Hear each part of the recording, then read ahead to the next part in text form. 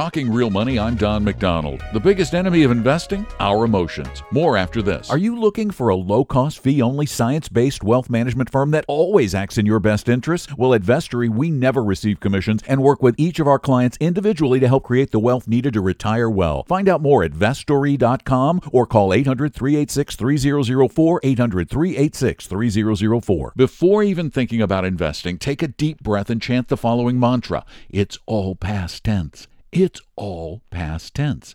This is critical to your ability to control the biggest enemy of investing, our emotions. After the market's been rising, we say the market is going up. After it's fallen, we say it is falling. In both cases, the way we think about what has happened influences our perception of the future. No one feels good about buying stocks that are falling, and we're excited when they are rising. Yet if you just change your thinking slightly, it's a great time to buy after stocks have already fallen, and it's still a good time to buy them after they've already risen, because historically they rise about 75% of the time. Investing emotionally is the reason why investors feel they rarely make money, and the research has borne that out, as actual investor returns have tended to come out about 25 to 50% below the corresponding benchmark. Left unchecked, our emotions make us buy high and sell low, and that's a terrible way to make money. I'm Don McDonald. More at TalkingRealMoney.com.